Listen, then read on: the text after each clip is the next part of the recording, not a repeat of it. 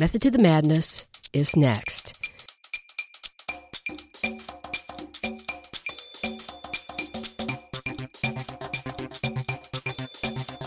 You're listening to Method to the Madness, a weekly public affairs show on KALX Berkeley, celebrating Bay Area innovators. I'm your host, Lisa Kiefer, and today I'm interviewing Lloyd Kahn, the editor-in-chief of Shelter Publications. He'll be talking about his latest book, Small Homes, The Right Size.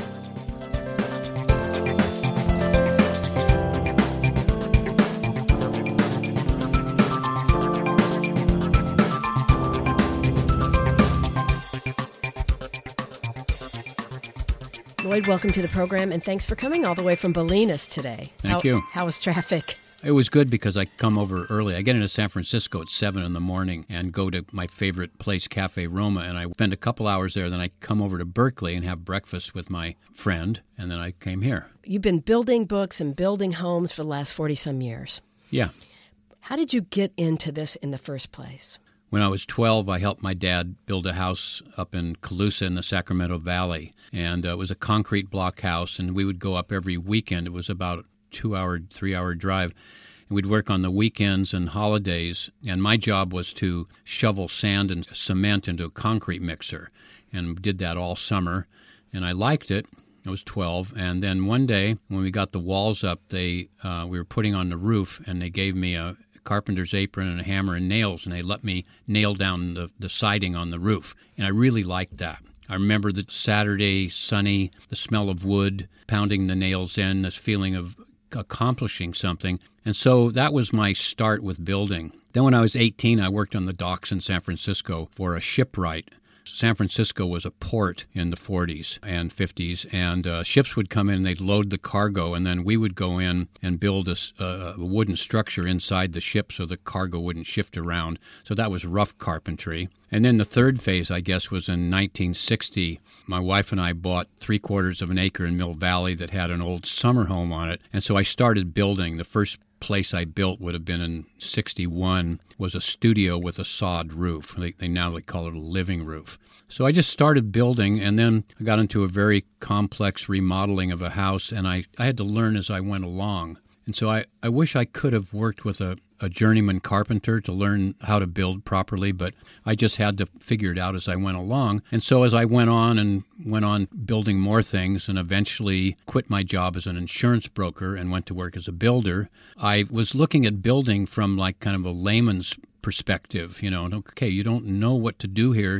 You're going to have to figure it out. And I figured that I could show other people who were starting from scratch that it's possible to build your own house. And so I eventually got into doing books on building. You had a stint in Big Sur. Yeah. And I read something that you were working with geodesic domes, Bucky Fuller's geodesic domes, and you learned... I got a job as a foreman on a building a house in Big Sur out of bridge timbers. It was a big timber house. It was on a 400-acre ranch, and 3 of us moved down there from Mill Valley to build this house. And it was the timbers were really big and heavy. While we were building it, Buckminster Fuller came to Esalen and gave a seminar. So we went over and heard him talking about lightweight buildings, and we were struggling with this big building. And so the 3 of us, myself and 2 brothers from Mill Valley, we got into building geodesic domes.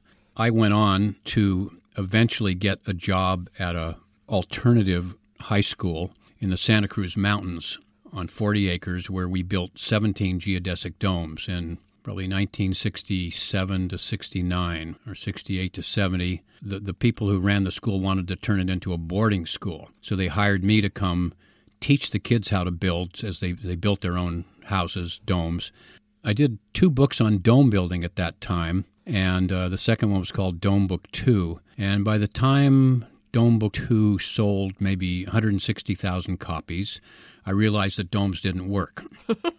So if you have to admit you're wrong in front of that many people, it was great because from thereafter, I've never been afraid to say, I was wrong. Yeah, that's what I said a year ago, but I don't believe that anymore. What was wrong with geodesic domes? Well, they tend to leak. They're hard to add on to. If you want to add on to a vertical wall, you just build a roof off of it. If you want to add on to a dome, you have to tie into all these different facets, all the different triangles that are going in different directions. If you want to subdivide it inside, it's the same problem. Well, you're cutting up wood, say plywood, into triangles. They're never going to be usable again. You're cutting up the struts, which are the framing members, into 3 and 4 foot sections. That's not going to be usable when it's torn down. Eventually, I did a little publication called Refried Domes. It was a newsprint publication, and basically so many people are asking me this question, what's wrong with domes, that I decided to do this little newsprint publication. I think it's 64 pages. So I said, here's my experience with domes. Here's why I don't think they work. But here are the best thing about them for me was getting into geometry and understanding the basic solids, understanding what an icosahedron was and a dodecahedron. And so here are the model making instructions, which that's really fun. And then here are the chord factors. Here's the mathematics if you want to build domes. So I did that, and on our website, which is shelterpub.com, there's if you go to look for domes, you can find all this information there if you want to know why. I took Dome Book 2 out of print after it sold all these copies, and I figured, well, if even less than 2 people read every copy, that's 250,000 people.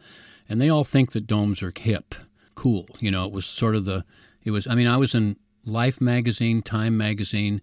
Everybody thought that domes were the icon of shelter for the 60s, which turned out to be wrong. And so, well, I've got this pretty big audience. I better show them there are a lot of other ways to build. And so I took about a year and traveled with cameras and studied building in this country, in Canada, and in Europe, and came back and did the book Shelter, which was a large, oversized book like the Whole Earth Catalog, and had about 1,000 photographs, and was kind of the history of building and indigenous building, a section on materials, straw bale, wood, stone. And the heart of the book was 5 little buildings where we drew every stick of wood in the building: a flat roof, a gable roof, a steep gable roof, a gambrel roof. It was tiny houses or small houses was the heart of the book, and that was in 1973. We said, okay, if you're going to build on a piece of land, hopefully you'll go there and camp out and watch which way the moon rises and where the winds come from and the rain. Then when you start to build, just build a little place to start with. So the heart of that book 44 years ago was tiny homes, small homes. And you were way ahead of your time.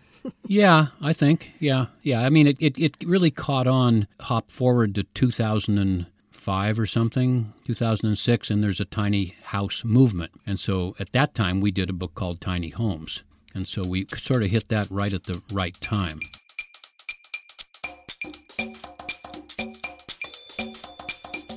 If you're just tuning in, you're listening to Method to the Madness, a weekly public affairs show on KALX Berkeley, celebrating Bay Area innovators.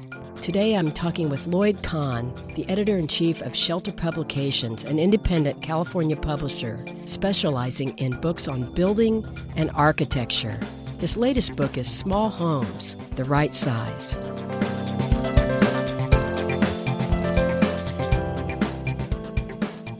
How did you meet Stuart Brand and get involved with the Whole Earth Catalog? After that house and building that house in Big Sur for the architect, I built my own house down there.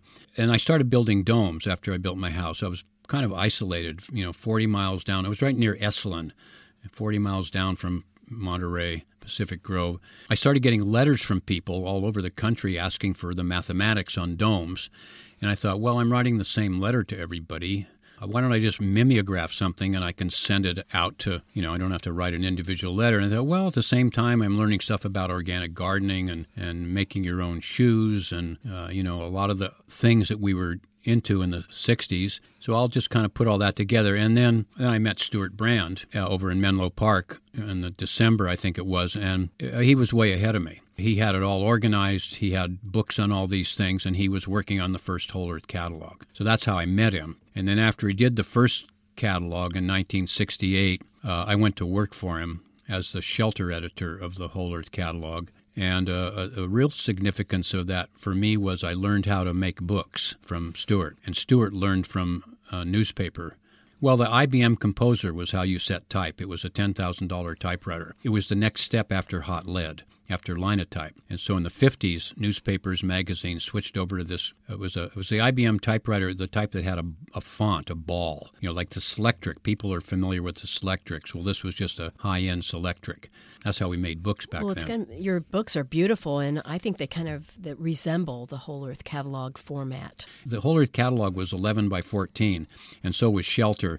And I've never done a book that big. Well, for one thing, they're expensive, but the other thing is bookstore shelves don't accommodate big books like that. They did in the 70s when there were a bunch of books out there that were large. I wish I could do one like that, but our books each of our books has got 1,000 photographs in it. They're pretty graphic. I wanted to ask you seem to focus on building your own home, but small homes. Mm-hmm. All your books are, at least the ones I'm familiar with, are kind of about tiny or small. Can you differentiate between tiny and small and talk about why you think now that small homes are the way to go versus tiny? The media loves tiny homes. They're very photogenic. They go in the opposite direction of the houses that were getting bigger and bigger. Even children, little 5-year-olds, they like tiny houses, tiny homes because they can relate to them. The book we did was under 500 square feet. Some of them are on wheels. That's tiny homes? Tiny homes, yeah. Okay. And then we did a book called Tiny Homes on the Move, which was about nomadic tiny homes on wheels or in the water. Basically, I thought, well, not a lot of people are, in spite of there's TV shows on tiny homes, which are basically phony. They're like reality shows. And there's all this attention. If every day there's articles on tiny houses or tiny homes, but it's not realistic that many people are going to want to live in a 200 square foot house. If a couple does that, you're going to have to get along pretty well and maybe each have your own tiny home. So I started collecting information on homes in the 400 to 1,200 square foot category. So that's what small homes is. That's what the small homes book is. And your most recent book is Small Homes, the right size. And that has a lot more relevance to a lot more people than tiny homes. But tiny homes has still got that cachet. It's a buzzword. And so many cities have started to embrace the idea, even Berkeley, a lot in the Northwest and Northern California, of using them for homeless populations or for putting in your backyard because of the high cost of rents. Is this a bad solution in your opinion? No, it's a good solution. I mean, but small homes are really more relevant than tiny homes. I mean, I don't know if Berkeley's doing it, but Santa Cruz and Portland, Oregon, and Vancouver have ordinances that allow you to build a granny flat in the backyard. Say your mom's 93 years old and you don't want to spend $60,000 a year for her, or you can't in a rest home. You build a little place in the backyard. And these cities have made it easier for you to do that without having to start from scratch, because you've already got sewer, water, and electricity there. So you don't need a full-blown new building permit. So I think that's a great thing. And that's starting to happen here, too. Yeah. They're working on those new... And those are legal. What is the average size of these granny flats that you're talking about? Are they tiny or small? No, I would think they'd be in the 500, 600, 700 So again, square that's feet. Small versus the ultra I mean, tiny. when you get up to 400 or 500, that's kind of decent. If the architecture is good, if the interior is designed well, that's a good size. That's a good thing that's happening. There's a lot of attention being given to tiny homes for homeless people. I mean, there's problems like sewage. I mean, geez, I just saw in Berkeley this morning just to really, just look like a third world country with these guys camped out and garbage all over the place. And, what else are they going to do? Where are they going to go? It's not important that everybody live in a tiny home, but it's important that things get smaller, that they go in that direction. The typical American house is like 2,800 square feet. So the largest of these, quote, small homes is about half that size. And also, if you're building for yourself, which a lot of our people do, you can build and then you can add on.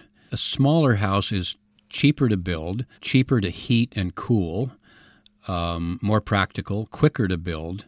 I think our people, as say opposed to Dwell magazine people, are do-it-yourself people. Dwell magazine's very, it's okay. I mean, they're very sterile looking to me. There's never anything out of place. my own house and people who are attracted to that kind of lifestyle, our houses might be messy. They're centered around the kitchen. We hopefully have a vegetable garden. They seem to be very individual. They're all over the place. Some of them are in cities. Whoever owns them is the personality of the house. Well, some of them are in cities. Like there's two families in San Francisco bought a house and made it into a duplex legally so that they split the cost. So that lowers your cost in an expensive city to half. And another couple bought a rundown house in L.A. for like $200,000 and worked on it and fixed it up. So there are things you can do in cities.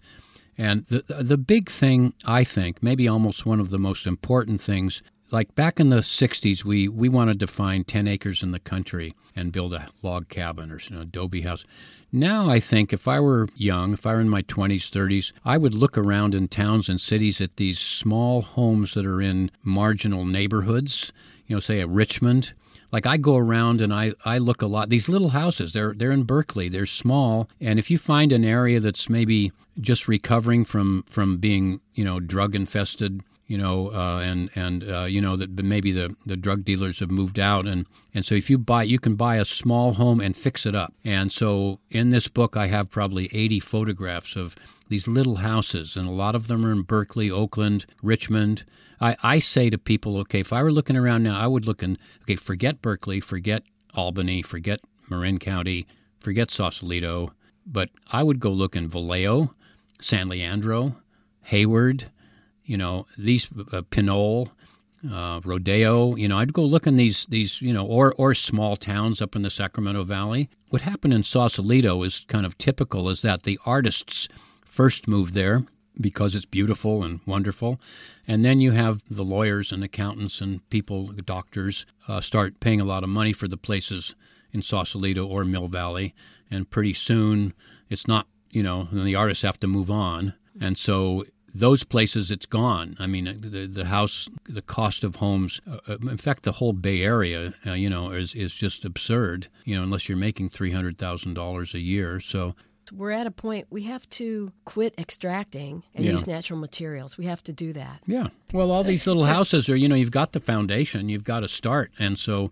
another thing about the 60s was it was the most rich time in probably the history of the world. You could live on such a small amount of money back then. I mean, gas was 35 cents a gallon. There was this period when it was after the war. Everything was booming, and so you could take the time off to figure out what you wanted to do, like if you wanted to change your life. I could work on building a house without having a full-time job. Nowadays, it's more tricky. What I did, actually, when I was working as an insurance broker, I went home and built every night and on the weekends. So I was doing both of those things. Again, it was, you could live on less money back then, so it's trickier now. But I think still, if you do it yourself, if you build it yourself, you're going to save 50% to begin with, because a building is 50% labor and 50% materials. So if you provide all the labor, then if you don't get a mortgage, you're going to save another 50%, because mortgages, you pay more in interest than you do in principal. Prices rise every year, but still. So you can do any varying amounts of the work yourself. Maybe you're just going to hire somebody to do all the work, or maybe you're going to hire a carpenter and work along with him, hire a plumber and help out. And so there's all shades of... It creates good community, too. Yeah, sure. Yeah, which is another benefit. Yeah. If you're just tuning in, you're listening to Method to the Madness, a weekly public affairs show on KALX Berkeley, celebrating Bay Area innovators. Today I'm talking with Lloyd Kahn. Lloyd is a builder of books and homes for over 40 years. The message in Lloyd Kahn's books is that you can create your own home with your own hands using mostly natural materials.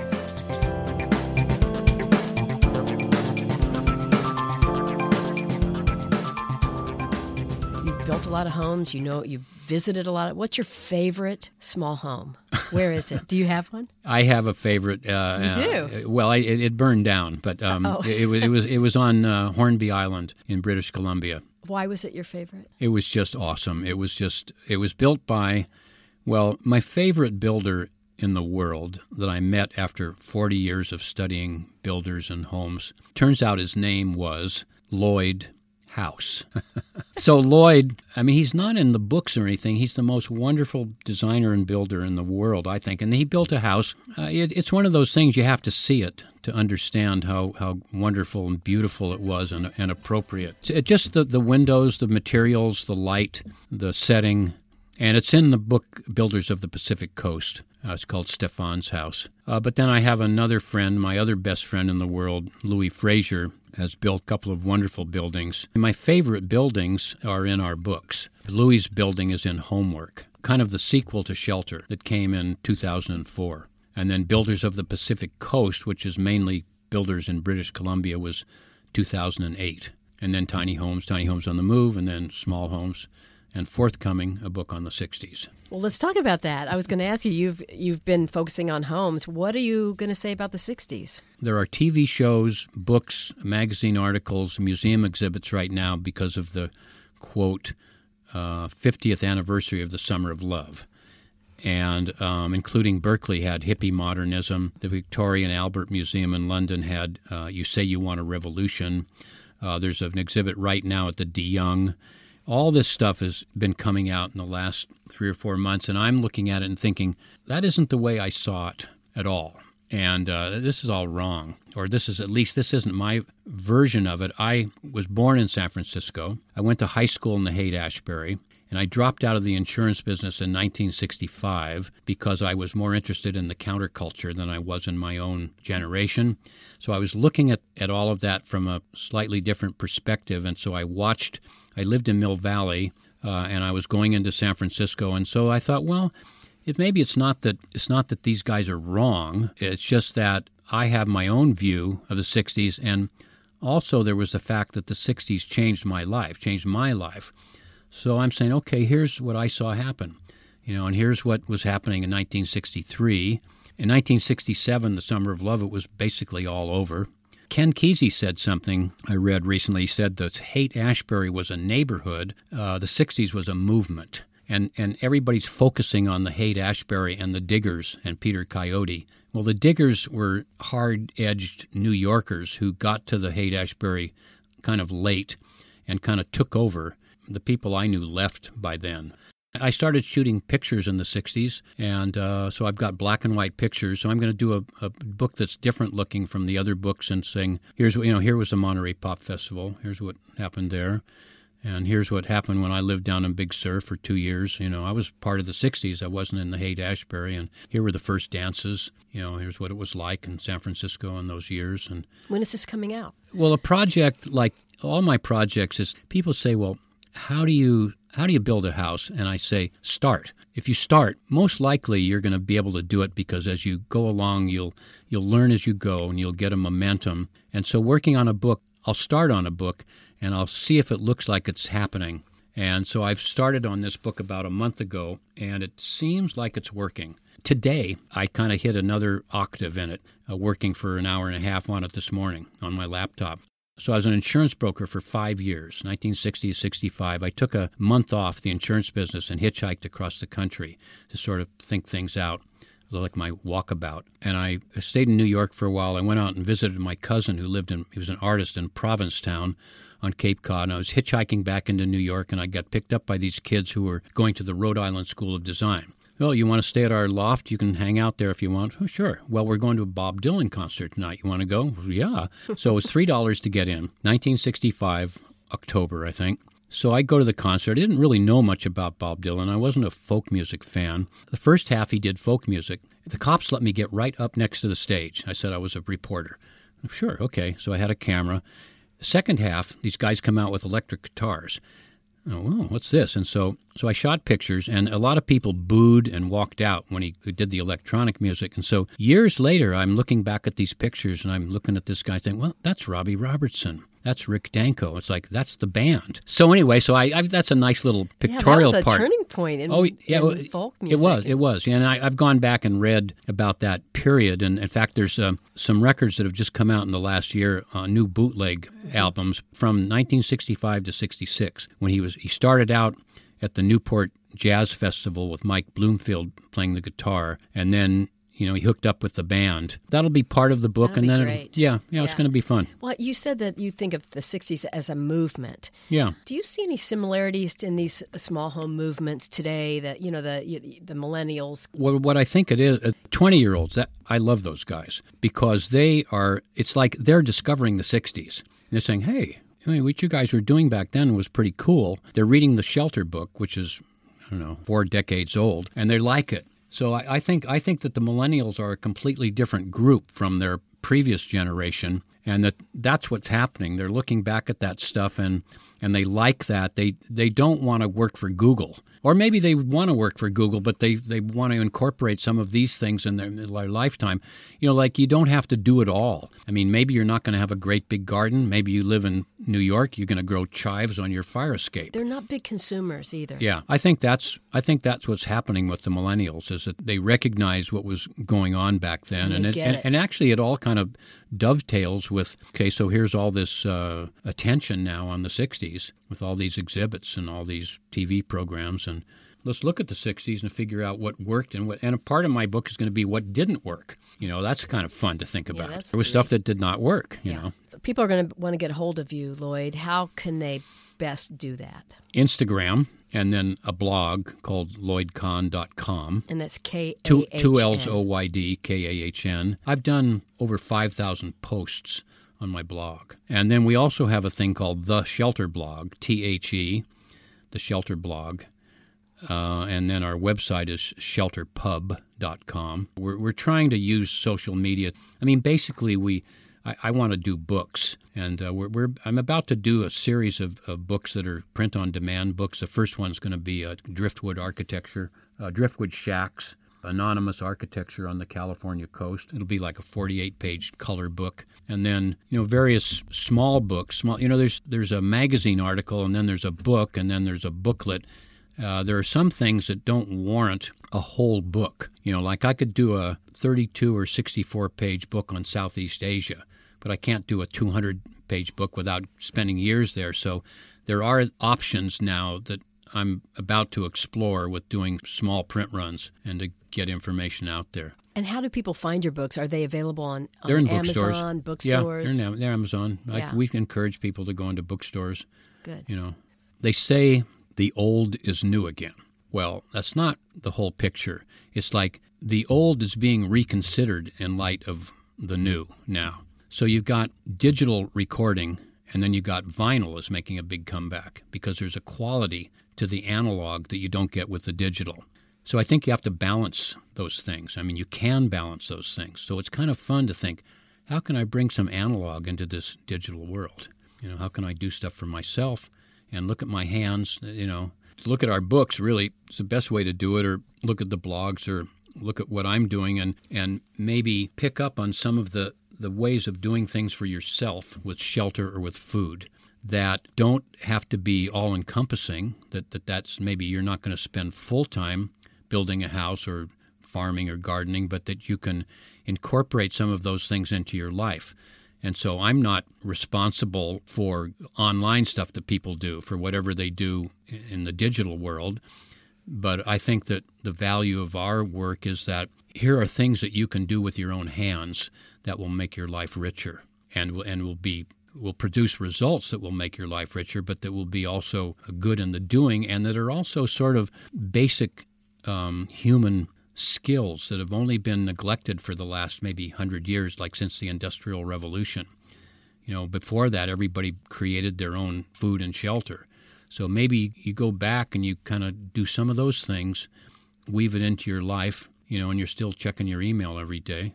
And your computer is not going to build a house for you. You still need your hands, and you still need a hammer and a saw. It could be a nail gun and an electric saw, but it's still...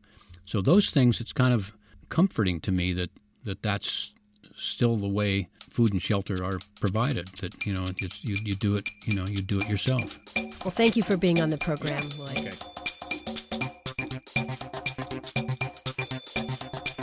That was Lloyd Kahn, Editor-in-Chief of Shelter Publications, where he's been writing about small homes for the last 4 decades. You've been listening to Method to the Madness, a weekly public affairs show on KALX Berkeley, celebrating Bay Area innovators. You can find all of our podcasts on iTunes University. We'll be taking the month of August off at Method to the Madness, but we'll be back again Fridays in September.